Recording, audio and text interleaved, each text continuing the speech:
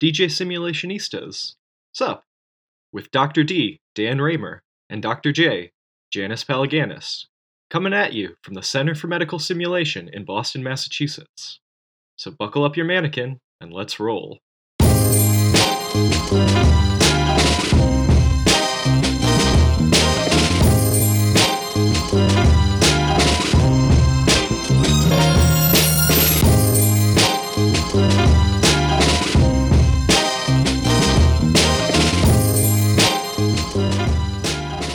All right, welcome to DJ Simulationistas. Sup? You're here with Janice Palaganis and Dan Raymer. Sup, Janice? Sup, Dan. I have something for you. Uh-huh. So we had Gianna told a speaking up story that I thought was really interesting because it triggers something that I hadn't really thought about, and I wanted to kind of pick your brain on it. Okay. And so the big headliner here is it's about speaking up and certainty. All right. Okay. I'm going to play her story for you, and then I'm interested in what you think about what she says around certainty. And this is Gianna, your daughter. Gianna, my daughter. Who is... She's 11 years old. 11 years old, okay. From the mouths of babes. My mom was driving my brother and me to Christmas play. As usual, my mom didn't know where we were going. I was the one who knew. And I was sure of it. Mom, make a left, make a left, make a left. But she listened to my brother after he said, straight, I think. As they drove straight, they realized it was the wrong direction. My mom made a U-turn, and I said, Mom, I kept saying that you were supposed to make a left. I knew it was a left. Why didn't you listen to me? You tell people that you need to speak up. And I did speak up, but you didn't listen to me. She stopped the car and said, I was right, and she was sorry she didn't listen to me. When it comes to directions, she thought I would be as bad as her. She realized that I had the certainty in my voice this time, and not my brother. Next time, when I'm sure of it, I just say, I'm certain, and she'll know to listen to me. Well, that certainly is an interesting story. I just think that poor Gianna now thinks that certainty's a good thing. I know. And I'm not so sure. Exactly. So this is why I wanted to pick your brain on it, because I think to clinical practice, and when I used to work in the trauma bay and you have like 1 second to decide, I often did pick the voice that sounded the most certain in that moment and went with it. So I think it's very complex. The last study that we did around speaking up found that being uncertain yourself was a real big impediment to speaking up. It showed up more frequently than most every other barrier to speaking up, including hierarchy. It was more important than hierarchy. In fact, it was in the top 3, as I recall. I'd have to look it up, but it was very high on the scale, this need to be certain before you speak up. Right. When someone else appears to be certain, that is often a red flag to many people, including me, to have doubt. I just think that, I've just grown up being uncertain about everything. I may sound certain, I may be convinced I'm right, but sometimes I'm wrong. And sometimes people are quite certain about something, and they cast it as the truth. And then later on, it turns out to be, not true at all. In fact, sometimes after a very long time. Yeah. Medicine, healthcare is full of things that at this moment we're very certain are true. And then 5 years, 10 years, 15 years later, it turns out the opposite is now believed to be true. And so I just have this big problem with certainty.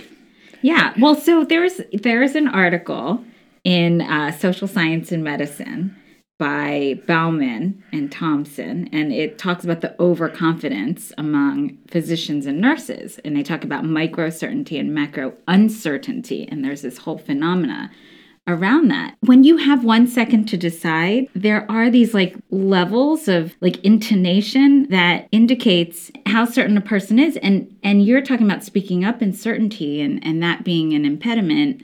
I guess uncertainty is an impediment.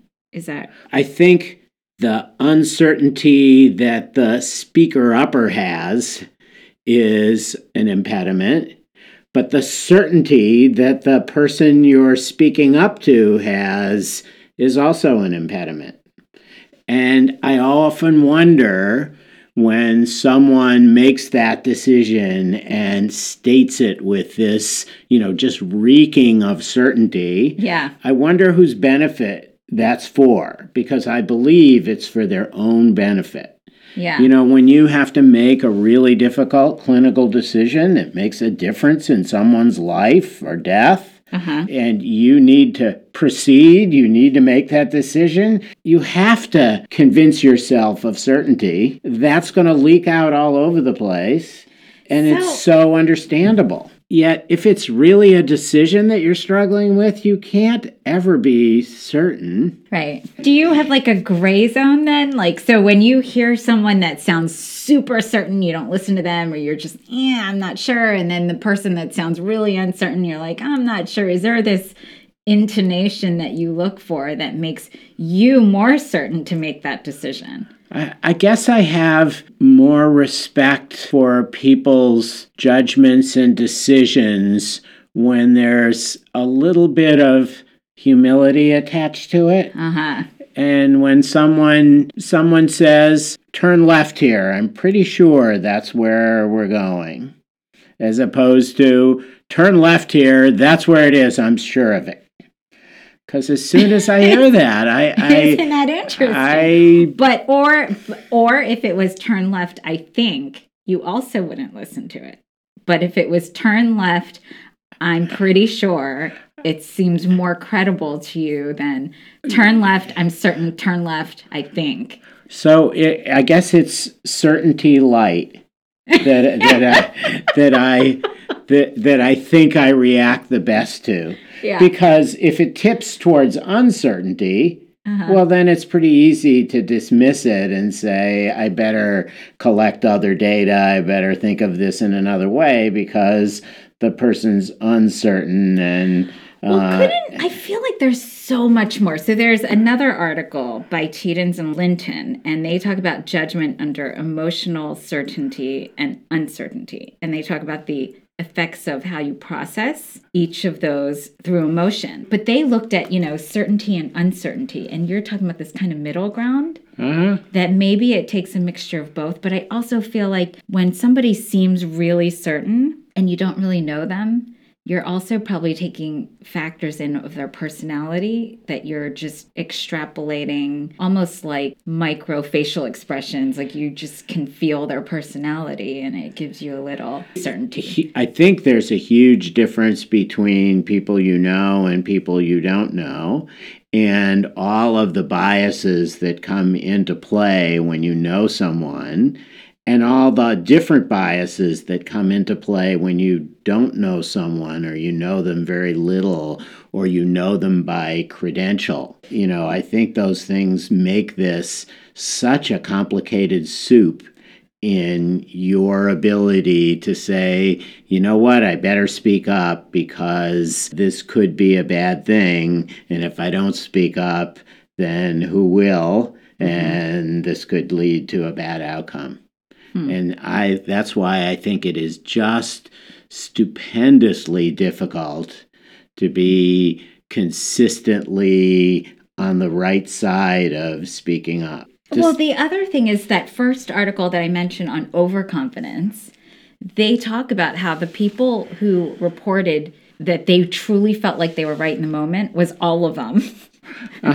Well, I should say most of them. I don't remember exactly the study. And it was interesting because it was all different. They were different decisions and different ways to handle that particular case. And so is there really a right way? I don't know. I guess in all things in life, or most things in life, I should never say all things, because that goes against what I'm saying. In most things in life, some lightness. You're supposed to say I think. Some most lightness. Things in life, I think. Well, I'm getting to I think. Some lightness in what I think is important, because truth is just such an elusive thing. Yeah. What is absolute truth? I mean, philosophers have spent eons discussing what that really is. And there's extremes. Obviously, alternate facts is not a real thing. Things that are that seem to be facts. There's always another side to it. Mm-hmm. I mean, lawyers know this, because no matter how clear and open and shut something is, there are always holes in it. There's always another way to look at it. There's always the possibility that it isn't really as it seems. Mm-hmm. And so it frustrates us, because, people want to be certain. They want certainty, but it's ever, ever elusive. Thanks, Dan. I just think this is interesting. I would love to hear from our listeners if you've ever had a 1-second decision to make and you had multiple voices, which one you went with and why, and if certainty played a role in any of that. So are you certain that this was a useful exercise to discuss this? Because I'm not. Well, I think it is a very useful exercise, I think. Uh-huh. Did that help you? Great. Always good talking to you, Janice. All right. Thanks Take for joining care. us. Bye. Bye. DJ Simulationistas, sup, is brought to you by the Center for Medical Simulation. Find out more about CMS and learn about our simulation instructor training and course offerings at www.harvardmedsim.org. Thanks so much for listening, and we'll see you next time.